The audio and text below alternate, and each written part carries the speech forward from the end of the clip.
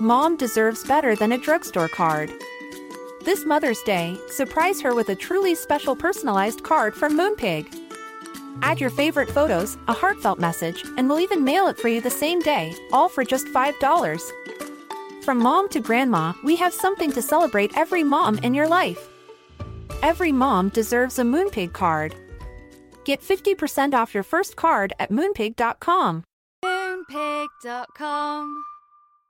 Imagine the softest sheets you've ever felt. Now imagine them getting even softer over time. That's what you'll feel with Boll & Branch's organic cotton sheets. In a recent customer survey, 96% replied that Boll & Branch sheets get softer with every wash. Start getting your best night's sleep in these sheets that get softer and softer for years to come. Try their sheets with a 30-night guarantee. Plus, get 15% off your first order at bollandbranch.com. Code BUTTERY. Exclusions apply. See site for details. Today's episode has been sponsored by J. McLaughlin. J. McLaughlin is a timeless lifestyle brand with incredible style and a spirit of connection. I am obsessed with J. McLaughlin and have been so honored that they are sponsoring my Zibbyverse tour. It just so happens that the tour goes to so many communities and areas of the country that have J. McLaughlin stores. And I love that the brand is philanthropic through J. McLaughlin's local and loyal programming. Host store events to give back to organizations that are meaningful to J. McLaughlin's local communities. I also love the fact that the clothes are just so chic. They make me feel polished and modern, and the best part is that most of the line comes in fabrics that don't wrinkle. I especially love the dresses, the cashmere sweaters, the other sweaters. You'll see them all over my Instagram. I typically tag at J. McLaughlin, and so you can check it out. It is absolutely one of my favorite brands, and I am over the moon excited to be working with them. In fact, I want to share the love with all of you. J. McLaughlin is giving 20% off new customers and listeners of my podcast with special code ZIBBY20, capital ZIBBY 20. That's 20% off for new customers and listeners of the podcast with special code capital Z ZIBBY 20. Take advantage of it today. My favorites are this white, open, long cashmere sweater that I've been wearing on every flight that I've taken on this tour. I have a blue with light blue horizontal striped sweater, several dresses I even wore on Good Morning America. Check it out, J. McLaughlin. Thanks so much.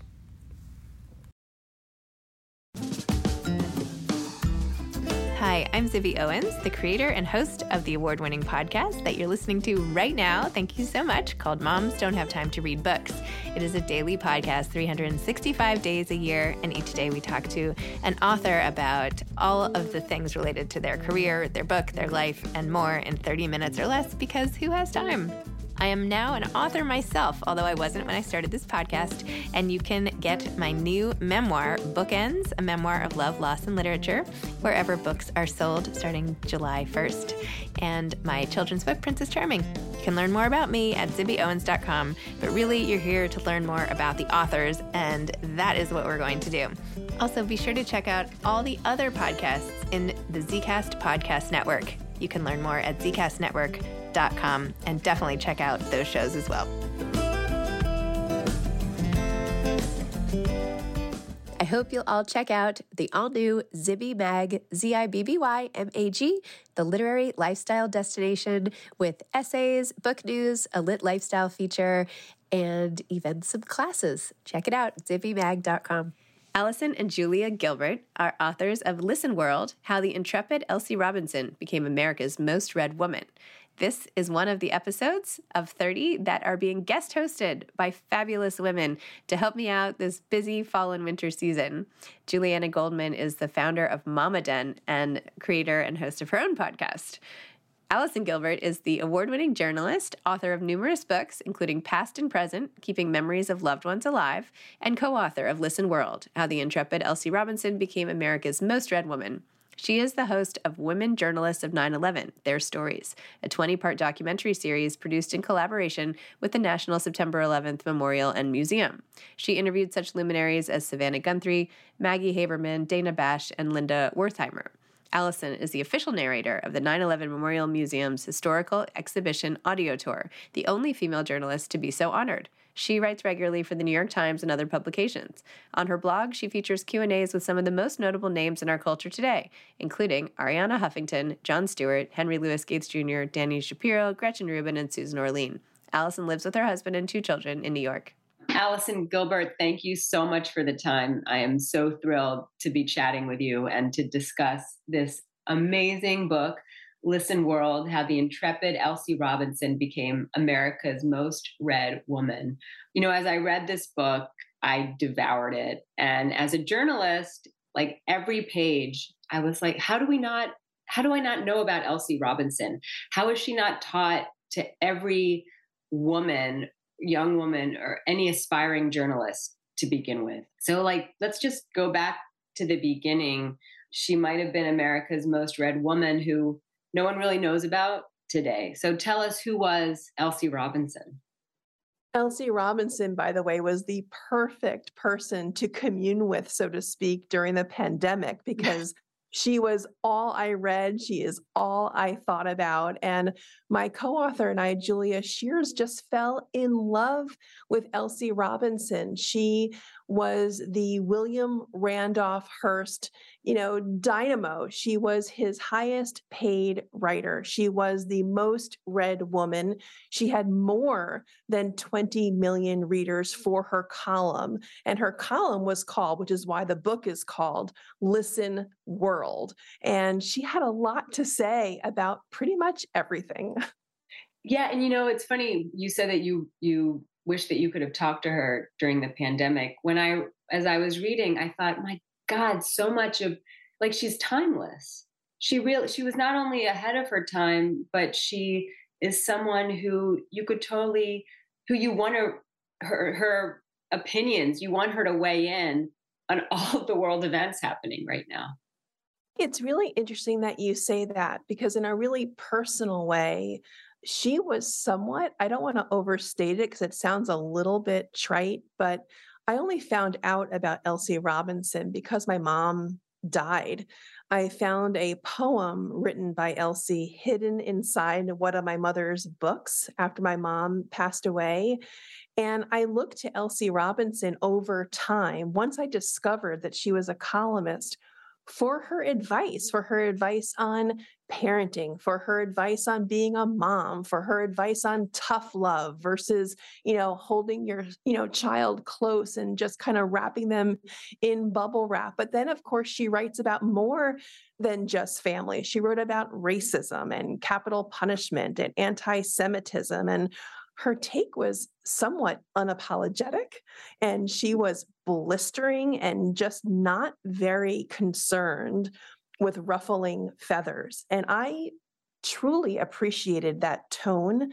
It felt very confident to me. And beneath that self-assuredness was just a lot of really important lessons that I internalized, that I kind of brought to my own marriage, that I brought to my kids, and that I kind of look to in my reporting when I write other pieces now. And so she just had this, like what you said, a timeless sensibility that I just was captivated by.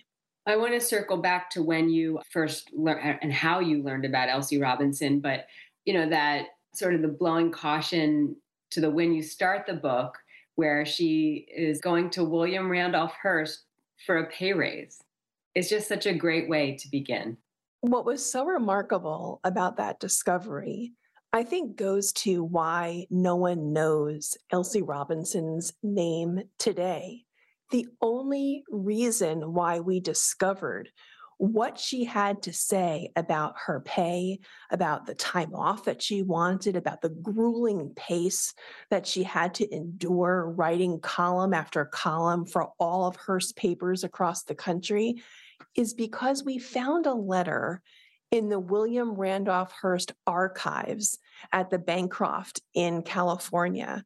And no other researcher who was doing a piece, let's say, or a book about William Randolph Hearst probably even cared about this one letter written by a columnist whose name they didn't recall.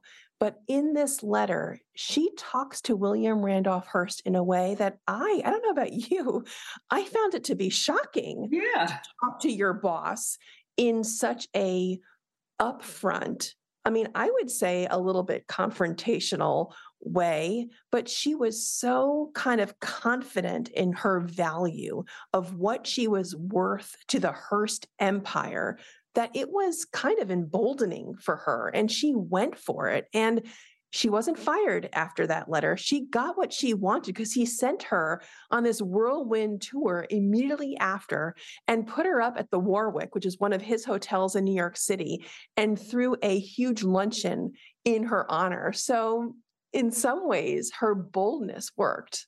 Oh my God, I wish I had read that before going into previous contract negotiations. Like I really felt like that letter should just be required reading for anyone who's going in to advocate for themselves.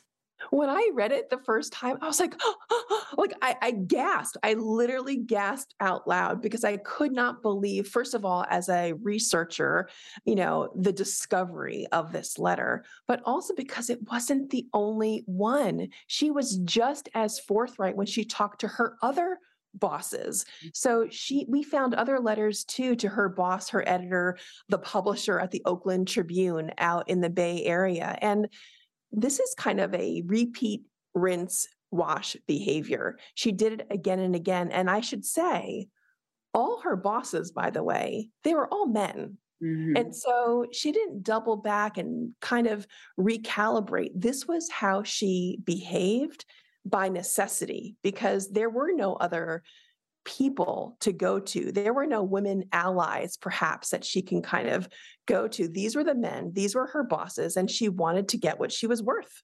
Yeah. And I feel like as a trailblazer, just her life was it was just remarkable also. And you look at the path that she took and you think to yourself about all the women in history who we've learned about. And, they just had to overcome so much to break these ceilings. And I just thought of that. I mean, she was a minor. If you could talk a little bit about the path that she took. She started in California. Well, this is related to your question. So at her core, she was a mom. The reason why this is important to talk about is that she would do anything for her son who was chronically ill. So her marriage was just unraveling. It was loveless. It didn't provide her joy. It didn't provide her solace. It was just cold. And she wanted more out of life, not just for herself, but for her son. And so she left at a time when women were not leaving their husbands, right? So in 1912, she was like, I am out of here. And she left. But what gave her and her son happiness together was that Elsie had this incredible proclivity for writing children's stories. And she was a remarkable artist. Mm-hmm. She drew these incredible illustrations. And so she took, and here's the lesson for all of us, she took what gave her joy, what she knew she had talent in doing, the writing and the illustrating, and she brought those talents to the Oakland Tribune where she was living. And she's like, look, here's what I have. You do not have a children's section right now in your paper. Let's do one. And so she sold them on the idea of a children's section. She became Aunt Elsie of the Oakland Tribune.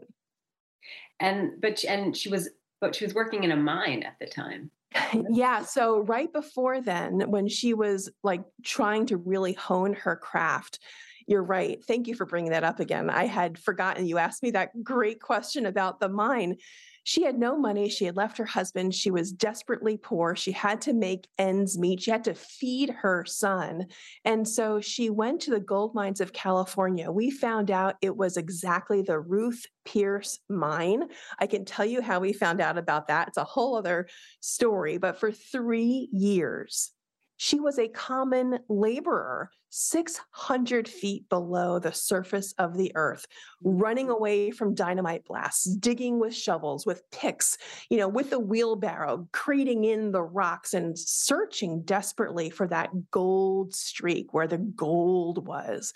And she was the only woman at the Ruth Pierce mine. All the other workers, of course, were men. Mm-hmm. And so Elsie had grit, man. She really dug deep when she needed to. And that, by the way, that experience became tons and tons of wonderful anecdotes and stories for her fiction, because she didn't only write her column, she was also a fiction writer, she was a poet, and she used that experience, like we all do in our writing, to craft other stories.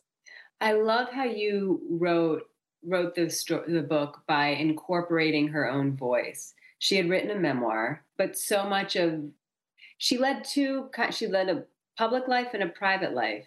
And so while you hear her voice throughout, for example, when she left her husband in Vermont and then moved back to California, she moved back with a man named Robert.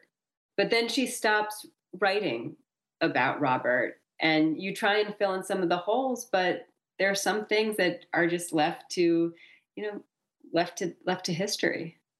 There were some amazing breadcrumbs that Julia, my co-author, and I followed about Robert.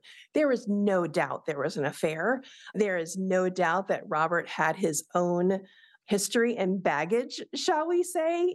He had his own story, but he represented for Elsie kind of this hope and this artistic flair that her husband lacked. I mean, her husband, who she left, just kind of kept her really buttoned up in a very formal New England existence. And she just wanted this escape. And that's what Robert represented to her. But in some cases, I don't know if you thought this when you were reading Listen World, but almost a foil. I think Elsie really used Robert as her kind of excuse to kind of get out and to follow the path back west. I think Elsie really saw him as a ticket to kind of latch on to his trip back out west. And in many ways, I think their affair was just something that brought them together at a time where both of them were just at the depths. Yeah, that's an undercurrent, I think, a theme that runs throughout her life is seeing doors and going through them and not wasting opportunities. You know what? I love that you picked that up. I find that too. I feel like Elsie was full of a pull up your, like, what's that saying? When you pull yourself up from the bootstraps. She was not about licking her wounds. She was not about crawling under the covers and hiding. I am sure she had those moments like we all do. I do. But she was someone who saw the horizon. She was someone who saw the future, who knew that it was worth fighting for. And she had many demons and many bad days. She called them mud holes, that we all get sucked down. We all need to kind of navigate around these mud holes.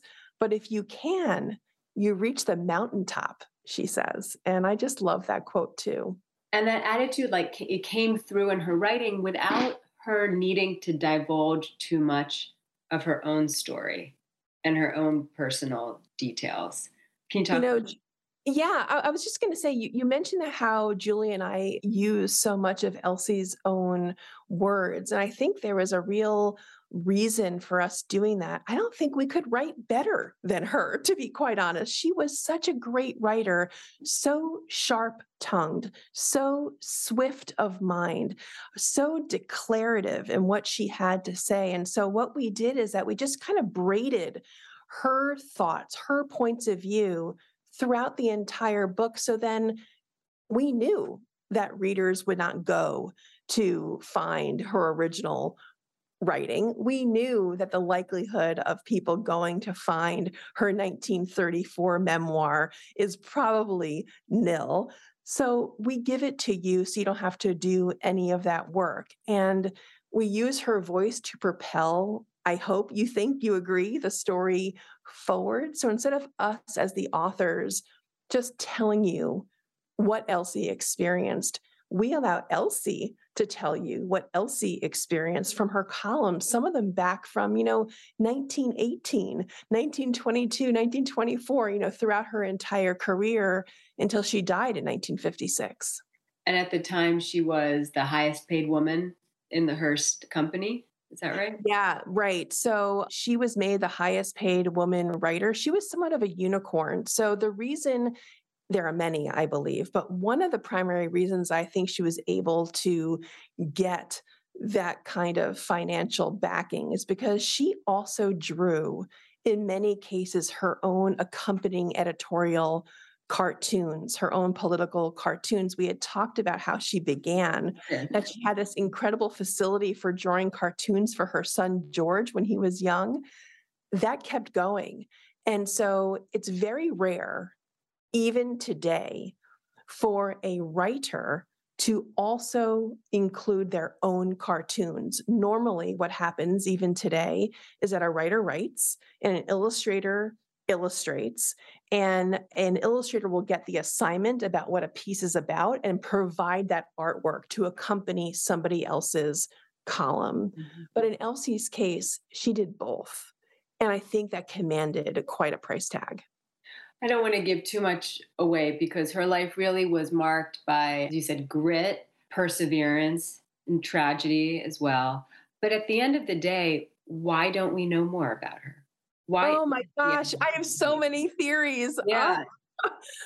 That's the best. That's the number one question. And I'm so glad you asked that. Like, here's one answer that I could not believe. Both of my kids went to public school. And so this really was shocking to me when I learned this. The National Women's History Museum has done a report, an exhaustive report. And what they found is this, that in U.S. public schools, kindergarten through 12th grade, only 24% of all historical figures taught in the classroom are women. Elsie Robinson would have a lot to say about that. That's incredible. Yeah. Today, we're talking today in 2022, and only 24% of all the historical figures taught in our schools are women. It's terrible. It's a disgrace. It's a disgrace. And I learned the reason why. Mm-hmm. One of the reasons why that's the case, if you think about it, and it kind of made sense to me once I learned, is that the way we learn history, the way our kids learn social studies is by and large very masculine. And what I mean by that is this is what the education experts say. This is not my opinion. This is what the educational experts say.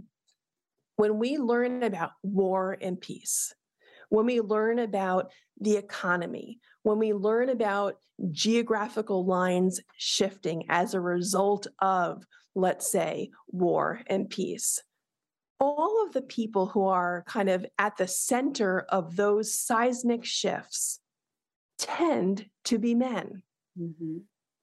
Whereas if we were thinking and learning and teaching about other big shifts that take place, whether it's voting rights or immigration or the arts or journalism, labor rights, civic lessons, those areas tend to be where women shine, where women have had leadership roles. And those are not taught as regularly in our social studies classrooms. And I find that to be a part of the reason why Elsie Robinson has been forgotten. Hey, I'm Ryan Reynolds. At Mint Mobile, we like to do the opposite of what Big Wireless does. They charge you a lot. We charge you a little. So naturally, when they announced they'd be raising their prices due to inflation, we decided to deflate our prices due to not hating you. That's right. We're cutting the price of Mint Unlimited from $30 a month to just $15 a month. Give it a try at mintmobile.com/switch. $45 up front for 3 months plus taxes and fees. Promo rate for new customers for limited time. Unlimited more than 40 gigabytes per month. Slows full terms at mintmobile.com. There's never been a faster or easier way to start your weight loss journey than with PlushCare. PlushCare accepts most insurance plans and gives you online access to board-certified physicians who can prescribe FDA-approved weight loss medications like Wegovy and Zepbound for those who qualify. Take charge of your health and speak with a board-certified physician about a weight loss plan that's right for you. Get started today at plushcare.com/weight loss. That's plushcare.com/weight loss. plushcare.com/weight-loss. Mom deserves better than a drugstore card. This Mother's Day, surprise her with a truly special personalized card from Moonpig. Add your favorite photos, a heartfelt message, and we'll even mail it for you the same day, all for just $5. From mom to grandma, we have something to celebrate every mom in your life. Every mom deserves a Moonpig card. Get 50% off your first card at moonpig.com. Moonpig.com. Do you think that part of that is because as women, we don't do enough advocating for ourselves and standing up and like singing our own praises? You know, I think that it goes far larger than that. Mm-hmm. This is systemic. Mm-hmm. This is what educators are looking at right now. There is a council of social studies educators throughout the country. They are working on changing the Common Core curriculums throughout the United States. This goes so far beyond blaming us. No, I didn't mean to blame women. Yeah. I'm just thinking because you talk about, how we need to think. There's a wonderful line at the end of the book where you said there's a lesson here for all of us about taking control of how we'll be remembered by future generations, if only within our own families. And you talk about how Elsie Robinson, she wrote her memoir, but there were some, there was some carelessness, not on her part, but that, the onus is also on us to be able to tell our story. And so I was just thinking if it's a lesson that women, beyond the systemic barriers, that we should I see where you're coming from. That we should take a page from Elsie Robinson and advocate for ourselves, to fight for ourselves and to sing our praises. I think what you're talking about is very true. I think when it comes to how our families will remember us, there are many times where I think as moms or, anyone, we kind of shy maybe from being in front of the camera. Maybe we don't feel pretty that day. Maybe we feel fat that day and we just want to have a picture of our kids and not be in that picture ourselves. That's a way of kind of editing ourselves out of that kind of in perpetuity experience that other generations might have of us. Mm-hmm. And so I think that's the part, Elsie Robinson isn't, she doesn't get off scot-free by not being remembered. She did not donate her archives, her papers to a historical society or a library or an archive. Where did those documents go? That's the great mystery. We have archives of some incredible women, incredible men throughout this country in repositories, coast to coast, but Elsie Robinson's were scattered. And so I feel like that's the lesson that you're talking about, right? How can we own our own paper trails and to make sure that we tell our spouses or our significant others or our children what's actually the most important to us? Said way more articulately than myself.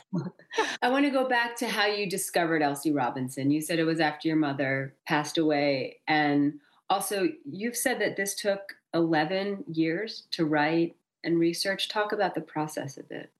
Yeah. So my mom passed away very shortly after I graduated college. And my brother and I went back to our house and we were cleaning out her belongings to get our childhood home ready for the next stage, which was for us selling it. And inside one of my mom's books, there was this piece of onion skin paper. Remember that old onion skin paper? Well, she had retyped a poem that was called Pain, and it was about grief and loss. And it just was like a slap across my face. It was like that Moonstruck moment. Remember that movie, Moonstruck, would snap out of it. It was like that, where it was just like, be grateful you had a mom worth missing was kind of the message of this poem. It was like, stop your belly aching. You're so lucky you had a mom worth missing. And that tone struck me in that moment because my mom was also kind of very tough lovey. If I had a question when I was growing up about how to spell something, she would say, go look in the dictionary. She was not going to cuddle me at all. And so the poem that I read that was attributed to someone named Elsie Robinson spoke to me because it was almost like my mother would have said these very words. And that is what set me on the path. On and off over the course of many years, I started gathering more and more intel about Elsie Robinson. And then 11 years ago, I had a heart-to-heart with my literary agent, and I said, this is the book that I want to write next. And it was a hard sell, I must say, not because my literary agent didn't believe in the story, because once you read that memoir, it's hard not to believe in the Elsie Robinson story. But many authors are advised, well, is it Abraham Lincoln? Everyone knows Abraham Lincoln. Is it Julia Child? Everyone knows Julia Child, meaning that a biography tends to be written about someone whose name we know. And because Elsie Robinson's name nobody knew, he was just preparing me for a tough road to sell this biography to a publisher.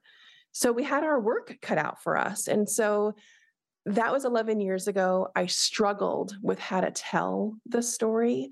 There are many ways that I was experimenting with how to kind of recast her amazing kind of rags to riches story, this kind of trope that we're all familiar with. And I just wasn't able to kind of nail it. And it took me many attempts. And finally, I realized, you know what? I need to bring in a partner. I need to find someone, a writer, who is going to help me as a team to tell this story in a way that I can't do on my own and enter in the best collaborator, the best partner, a dear friend now, Julia Shears. This book has her handiwork all over it. We were this incredible team. We wrote this entire project via Google Docs. Wow. And so she was incredible. Never together. You were separate. No, Julia's based in California and I'm based in New York.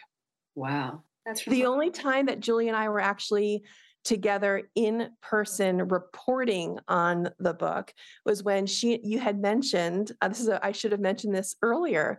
You mentioned when Elsie Robinson was a gold miner in California. Well, that town where she was a gold miner is now a ghost town completely. And Julie and I had to go see this ghost town for ourselves. And so I flew out to California. We got into a car. We drove hours and hours into this kind of incredible deserted area. And we explored this ghost town together because that's how those chapters, that was the only way to tell those stories, because that is such a rich part of her story, her being in this town called Hornitos in the foothills of the Sierra Nevada. So she and I went to this ghost town together. Do you think publishers today are still as reluctant to buy books like this about women, especially who are unknown? Or do you think that there's a movement afoot to try and get these names out there, like to combat the 24% statistic that we talked about? I don't know. What do you think? I think they should be, right?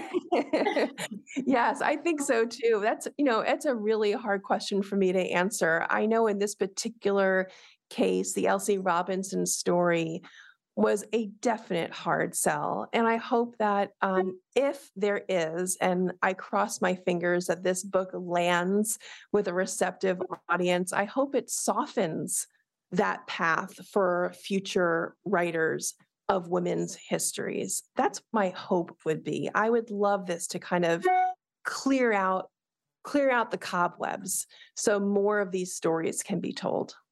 hope so too. Two final questions. Of course, you can't read this and think, okay, when is this movie? When is this going to be turned into a movie? So who would play Elsie Robinson? That is such a good question. Oh, I have my fantasies. Who do you think? Oh, God. You know who I was thinking of? Who's the British actress? I just listened to her in a book on tape of the night library, the Midnight Library. Oh, shoot. What is her name? Okay, let me look it up and you tell me as I'm looking it up. All right, take two, right? I think, boy, the fantasy of the Elsie Robinson story coming to the big screen or little screen, I think is something that would be exceptional, and exceptional not just because she herself is such a great story and the fact that she worked in a gold mine, a lone woman amongst, so many men. I mean, there's so many just incredible parts of her story that would actually be great for that medium. But I actually hope it reaches people in that way because it'll just allow more little girls to see a powerful woman own her destiny. And I mean that completely. There was not one part of Elsie's story where someone came to her, knocked on her door, opened it, and said, "Come with me. I will make you famous. Come with me. You don't have any contacts. You don't have any money, but I will show you the light and I will magically lay out this magic carpet for you to come be this acclaimed newspaper columnist." Of course, that's a fantasy. No one does that. So if Elsie's story can help other little girls see for themselves that you create a destiny, that you can go knock on someone's door yourself, knowing that you have that chutzpah, knowing that you have the kind of credentials to back it up and the talent. I would love there to be, as you said, thank you for saying that, a movie or, a streaming, series, because I think her story has lessons that so many of us. What? Carey Mulligan is who I was thinking of. Oh, interesting. So I was imagining. Interesting. I like it. And finally, Alison Gilbert, we've talked about Elsie Robinson. If we want to learn more about Alison Gilbert, where do we go? What's next? Oh, thank you very much for asking that. Just AlisonGilbert.com. And I'm on social everywhere as a Gilbert writer. And I honestly love to hear from folks. So if you're listening, please do reach out. That's, so many times and hours we're just alone writers in our room, isolated. And so now's the time I get to share Elsie. I get to kind of explain what I've been working on for so long and kind of share this magical woman that I've been proud to kind of get to know over these last few years. And so if I can share, if I can talk, if we can banter back and forth about your experience of listening to Elsie Robinson and learning about her, boy, I would love that. Well, Alison Gilbert, bravo, and thank you. Oh my gosh, thank you so much. Thanks for listening to this episode of Moms Don't Have Time to Read Books. Don't forget to follow me on Instagram at Zibby Owens and at Moms Don't Have Time to Read Books. Also sign up for my newsletter at zibbyowens.com and sign up for my virtual book club and meet lots of authors on Zoom every other week. Thanks so much to Steve and Ryan at Texture Sound for the sound editing. And thank you to Morning Moon Productions for providing this fantastic intro and outro music.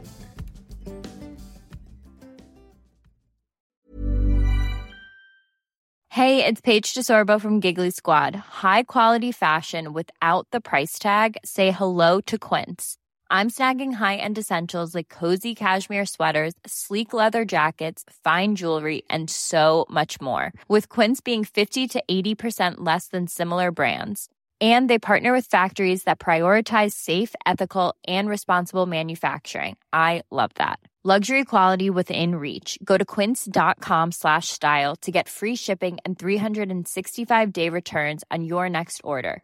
Quince.com/style. Mom deserves the best, and there's no better place to shop for Mother's Day than Whole Foods Market. They're your destination for unbeatable savings, from premium gifts to show-stopping flowers and irresistible desserts. Start by saving 33% with Prime on all body care and candles. Then get a 15-stem bunch of tulips for just $9.99 each with Prime. Round out Mom's menu with festive rosé, irresistible berry chantilly cake, and more special treats. Come celebrate Mother's Day at Whole Foods Market. Hi, I'm Daniel, founder of Pretty Litter. Cats and cat owners deserve better than any old-fashioned litter. That's why I teamed up with scientists and veterinarians to create Pretty Litter. Its innovative crystal formula has superior odor control and weighs up to 80% less than clay litter. Pretty Litter even monitors health by changing colors to help detect early signs of potential illness. It's the world's smartest kitty litter. Go to prettylitter.com and use code ACAST for 20% off your first order and a free cat toy. Terms and conditions apply. See site for details.